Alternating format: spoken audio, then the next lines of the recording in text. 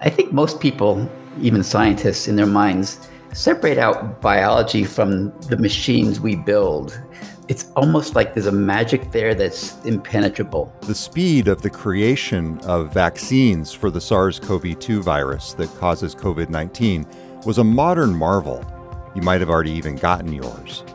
But what if vaccines and therapeutics could emerge even faster in response to the next pandemic? For the first time, we might be understanding and learning about that magic in ways that we add to our toolkit as humans. That's one of the key goals of a $5 million gift that was just announced from Microsoft to the Institute for Protein Design at the University of Washington School of Medicine. It's almost like we were handed these things down from the depths of time. It's like Lord of the Rings, these mythical things. They have names like CRISPR and hemoglobin, and they have these mystical attributions and these magical powers. On this episode of the GeekWire Health Tech Podcast, we talk with Microsoft's Chief Scientific Officer, Eric Horvitz, and the director of the UW Institute, David Baker, about the new age of artificial intelligence and biotechnology and the potential to engineer a very different future. The beauty is still there, but some of the magic is gone because we understand how things work and we can make brand new things. So it's really an exciting time. I'm Todd Bishop from GeekWire. Stay with us. GeekWire's Health Tech Podcast is sponsored by Premera Blue Cross, providing comprehensive health benefits and tailored services to approximately 2 million people, from individuals to Fortune 100 companies. Learn more about how Premera is innovating in healthcare at premera.com/innovation. Joining us today are Dr. David Baker, Director of the Institute for Protein Design and Professor of Biochemistry at University of Washington Medicine, and Eric Horvitz, Chief Scientific Officer at Microsoft. David and Eric, it's great to have you both here. Thanks for having us. Hi. This is a very fascinating topic, in part because we're on the tail end, hopefully, of a pandemic right now. And this gift and the work that Microsoft and the University of Washington Institute for Protein Design are going to be doing really looks ahead. Could each of you explain what types of work you're going to be doing together and how this $5 million gift from Microsoft to the University of Washington School of Medicine and the Institute for Protein Design enables a better response to the next pandemic?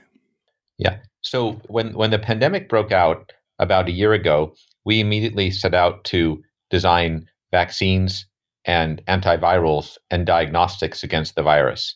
And we were developing computational design methods on the fly to do this, and we tested large numbers of designs, and we were ultimately able to come up with vaccine candidates, therapeutic candidates that are looking very, very promising.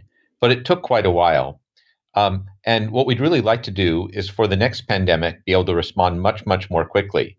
Now, an important piece is to use machine learning to improve the methods and enable the ability to sort of very rapidly, from the time, say, in as little as 2 or 3 weeks from when the DNA sequence of a new pathogen, new pandemic threat is identified, to be able to go from that to really effective vaccine and therapeutic candidates. And what we're really excited about is, with this partnership with Microsoft, is to bring in sort of really high-level machine learning so that we can basically learn to shrink the time and produce more efficacious sort of countermeasures and ways of combating a pandemic very, very quickly.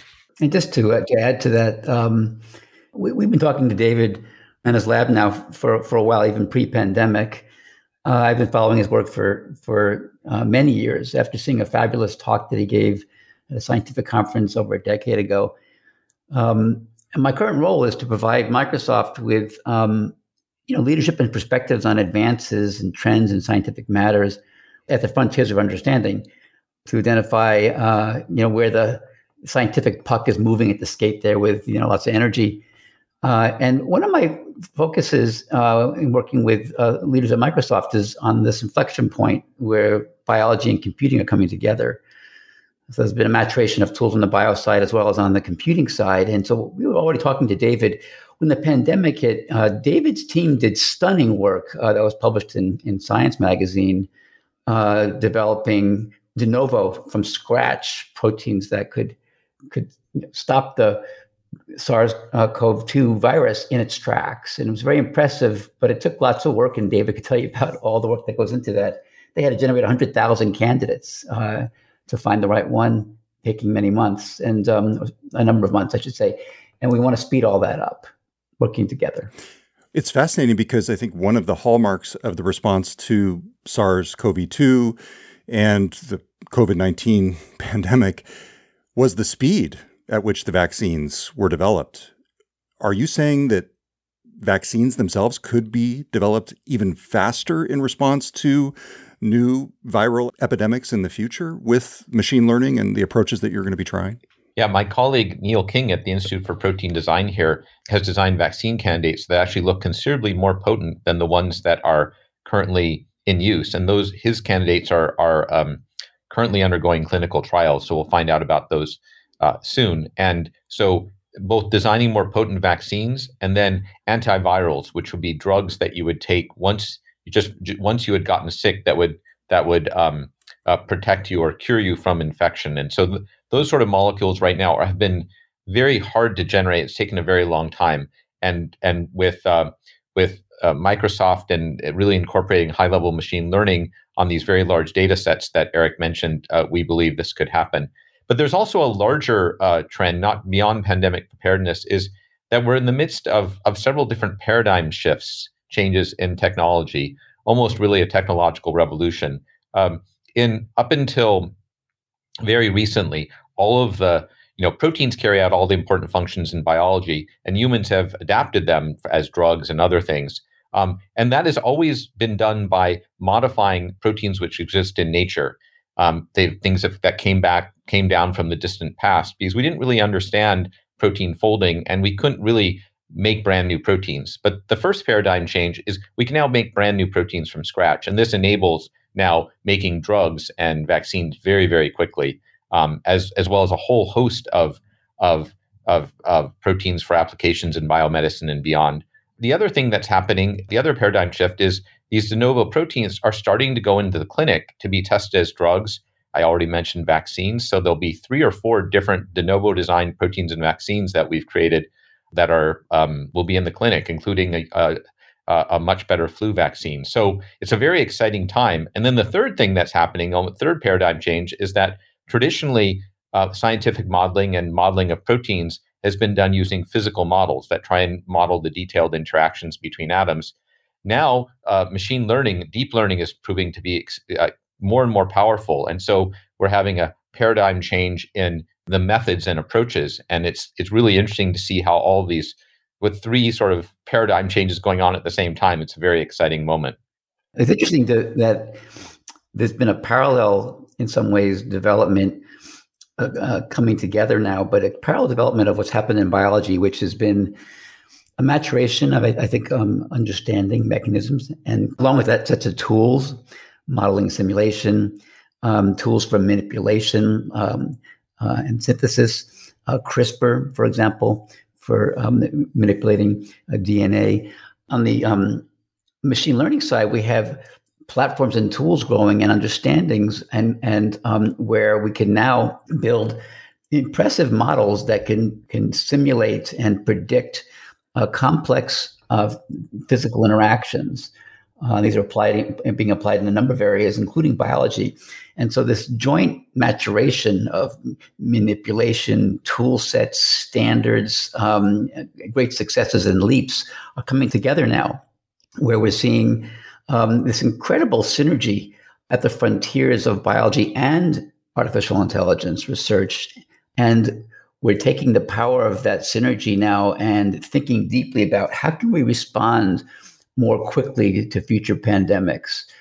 What are the broader implications of these technologies for therapeutics, medicine, cancer, and other areas? So it's an exciting time for a large leader in computing to get together with the leading lab in protein design. It's great. Whenever I hear a scientist use the phrase "from scratch," I cannot help but think about my favorite Carl Sagan quote. Do you know this one? If you wish to make an apple pie from scratch, first you must invent the universe.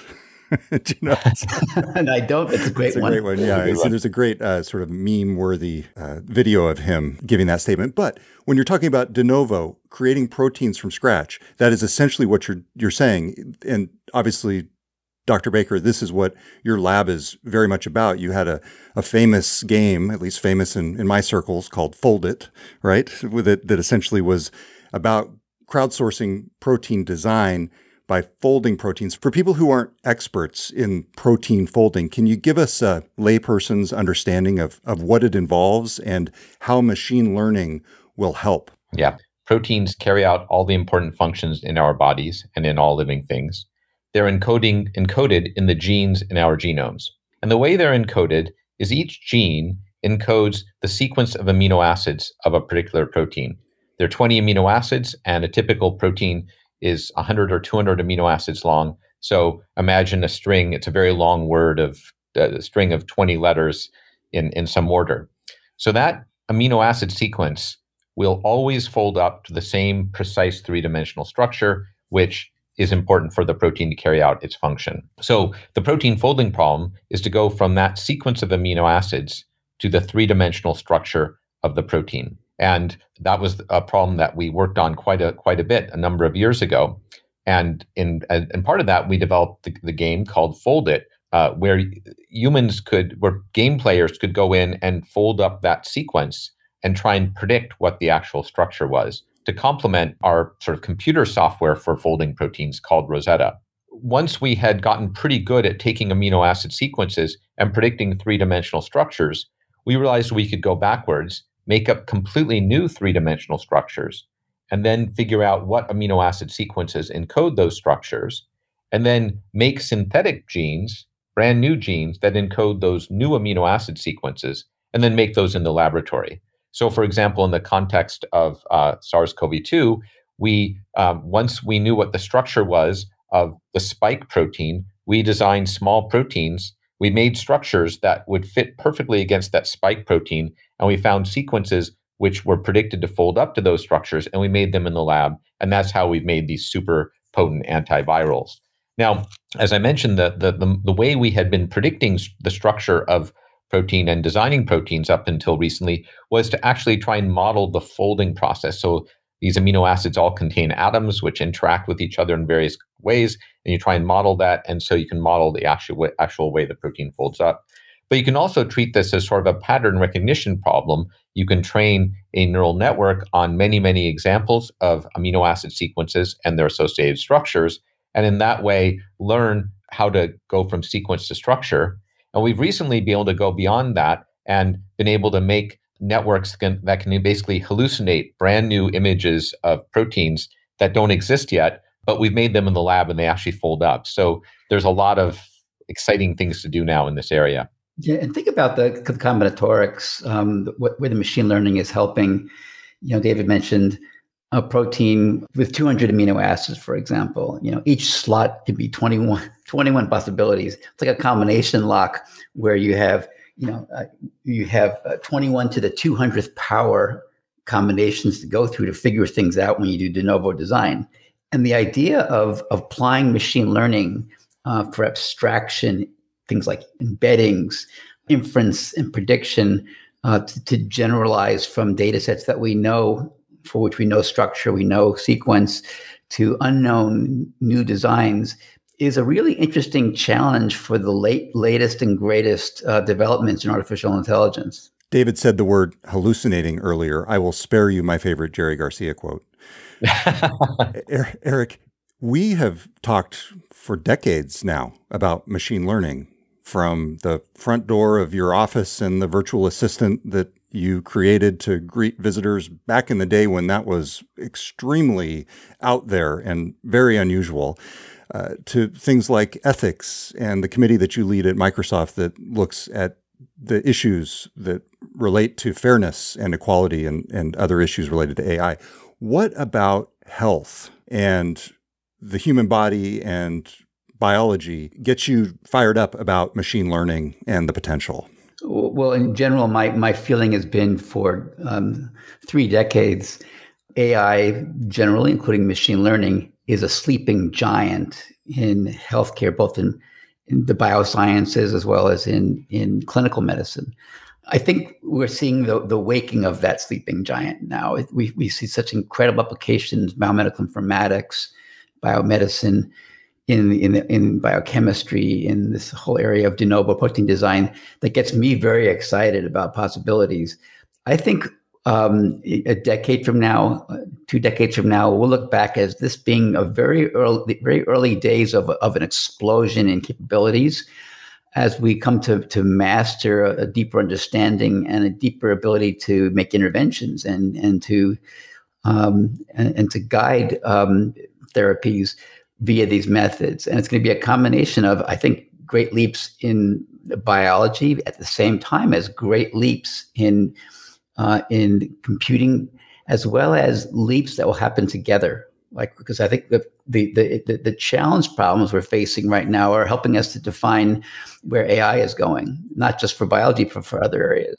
I absolutely agree with Eric that I think we're going to look back at this time as really the beginning of an explosion of, a really, really rapid advances in being able to, in my area, design proteins, then modulate biological systems. Ultimately, as I said, completely independently, there's this kind of paradigm shift in that we're making completely brand new proteins and that are sort of designed to be optimal for therapeutics and vaccines, and those are being tested in people. So these things can, I think, they kind of match very well. That the problem is if you take a protein that exists in nature and you adapt it as a therapeutic, it's never really perfect it didn't evolve for that purpose. But if you can make things from scratch, then you really can put in all the properties you want and leave out all the properties you don't want. And I think the concept of making drugs from scratch is being established. And then as machine learning sort of gains steam in this area and, the capabilities grow and grow, I think it will be a real game changer. Yeah, another comment I'll make is this is coming from my own learnings as I'm getting updated very quickly about biology from David and his grad students and folks. In fact, we have an intern that just started this week from his lab. The space of possibility that biology has explored is a limited space when you think about all possible protein designs. And we're walking now off with de novo, off the path of biology and even refining necessarily in small ways what biology has given us over millions of years into whole new unexplored spaces and that have huge possibilities for everything from material science to medicine. So what are the big picture implications for everyone else in computer science and biology? That's coming up next. This season of the GeekWire Health Tech Podcast is presented by Premera Blue Cross. At Premera, we talk about what we do all day. We offer access to healthcare. The card in the pocket allows people to go get access to healthcare. Dr. John Espinola is Executive Vice President of Healthcare Services for Premera Blue Cross. The challenge we have is that we know that the healthcare that they get access to doesn't work as well as it could. So we have a duty at Premera to make healthcare work better. That's our job. We give people access to healthcare, yet we give them access to something that's subpar. We have a moral and fiduciary obligation to do better. We're going to do it in partnership with those who may touch the moment of care. Providers, innovators, entrepreneurs, all of these are going to help us move in the direction we need to make healthcare work better. We're bold enough to take the risk to try to do something that'll make a difference and learn from it and be better along the way. To find out more, visit premera.com/innovation. What should others out there in the field take away from what your understanding of de novo protein design and the power of machine learning could create? What would you want folks out there unaffiliated with your organizations to understand from what you're doing and perhaps to apply on their own in ways that might advance the field? From my point of view, one of the things that's really remarkable about biology and proteins in particular is the very wide range of problems that biology has solved, ranging from how to live in deep sea vents to hot springs. Biology's come up with how to do powered motion, thinking. And this all happened really just by random chance. It was random mutation and selection. And so now I think what I'd encourage everyone to think about is now that we can design proteins with intent, what is possible? And I think we're really just limited by our imaginations. So biology, for example, has come up with very elaborate systems to convert energy from the sun into chemical bond formation, with photosynthesis. Could we design completely new and better systems? There's remarkable biological materials like silk, for example. Could you now design completely, much, much better ones? If we look at things like bone and tooth and seashells, there's biology's figured out how to mineralize calcium carbonate, for example. Could you now design proteins that interact with semiconductor materials? I mean, there are just so many different things. The potential is just so huge. So I think that's almost the biggest challenge now is to figure out, to think about this huge space of possibilities and to pursue them. Yeah, and just to add to that tiny bit, I think most people, even scientists in their minds, separate out biology from the machines we build. It's almost like there's a magic there that's impenetrable. All the magical properties we see, from photosynthesis to other kinds of catalysis, this self-reproduction, resilience, adaptation. And I think that for the first time, we might be understanding and learning about that magic in ways that we add to our toolkit as humans more generally. And I think this will have major implications for in so many ways. I know today we're focusing on health and looking at addressing future pandemics more quickly. That's the top of mind. But there will be broad implications of us breaking through this border of magic versus things we understand into increasing the scope of our abilities about what's possible. I think Eric's analogy is absolutely perfect. If you look at a biology or biochemistry textbook, it basically describes the magic, the amazing protein that converts solar energy into bond formation, or the amazing protein that makes it possible for us to walk. It's almost like we were handed these things down from the depths of time. It's like Lord of the Rings, these mythical things. They have names like CRISPR and hemoglobin, and you talk about proteins with their names, and they have these mystical attributions and these magical powers. And then that was really because biology has really been a very descriptive science. You describe, you catalog what's in nature, and you sort of try to describe how it works. But now that we can build new things, it's really a completely different thing. You can, it's the magic. The beauty is still there, but some of the magic is gone because we understand how things work, and we can make brand new things. So it's really really an exciting time. And while we're on this, David, I'll have to just add my own personal deep interest. There's the magic of mind, the magic of neurobiology and nervous systems as one of these frontiers of what we consider magic and very different than our understandings. And that gets into where AI is going. Oh, fascinating. So in that way, Eric, it's coming full circle. You're learning from the biology to apply to the machine, in much the same way that the machine is informing the biology through a partnership like this. For the long term, yeah. If this effort is successful between the University of Washington and Microsoft, what would the outcome be? And what are the biggest challenges you expect to face in terms of getting to that outcome? Well, I think the outcome would be real advances along the lines that Eric and I have sketched, much more, greater ability to respond rapidly to pandemics using advanced machine learning to guide improvement of the methods, and that's just generally really sort of increasing the speed in which this revolution of machine learning in protein design is taking place. What about the biggest challenge? Let's see. I think organizations working together. I don't see any big challenges. I think there's some logistics, but I don't see any fundamental challenges. I think it's going to be super exciting. I would agree wholeheartedly with what David said. Our outcomes, desired outcomes. I think also along the way, Microsoft and me personally, we're interested in better understanding how to represent and do inferences about physical interactions in 3 space or even 4 space, 3D over time, how molecules interact over time, pushing us to more efficiently compute, to design, to do inference. I'm also interested in this whole really interesting interaction between the AI world and the world of experimentation. Can we build systems that can help us with more efficient physical experimentation to inform the AI at the right time in building systems that could be very helpful assistance to folks like David doing large-scale biological studies that require both the inference and the confirmation with wet lab work. And you also, I'm sure, see no challenges whatsoever. Lots of challenges. Yeah. I mean, I think we're actually seeing immediately hard inferential challenges with things like that come out of the computing world: memory, bandwidth,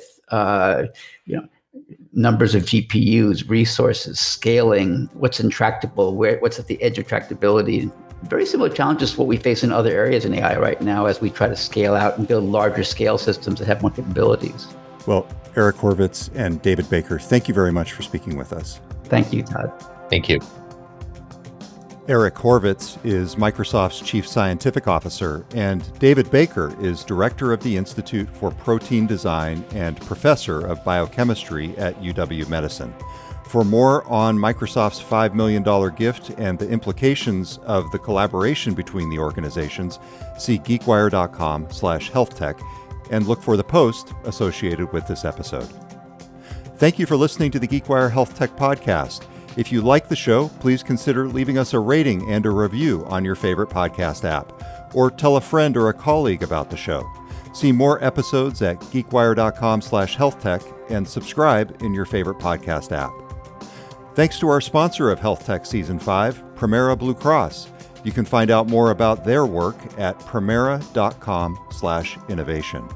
To see all of GeekWire's coverage of science, tech, business, and more, go to geekwire.com and sign up for our podcast newsletter to hear all of our shows.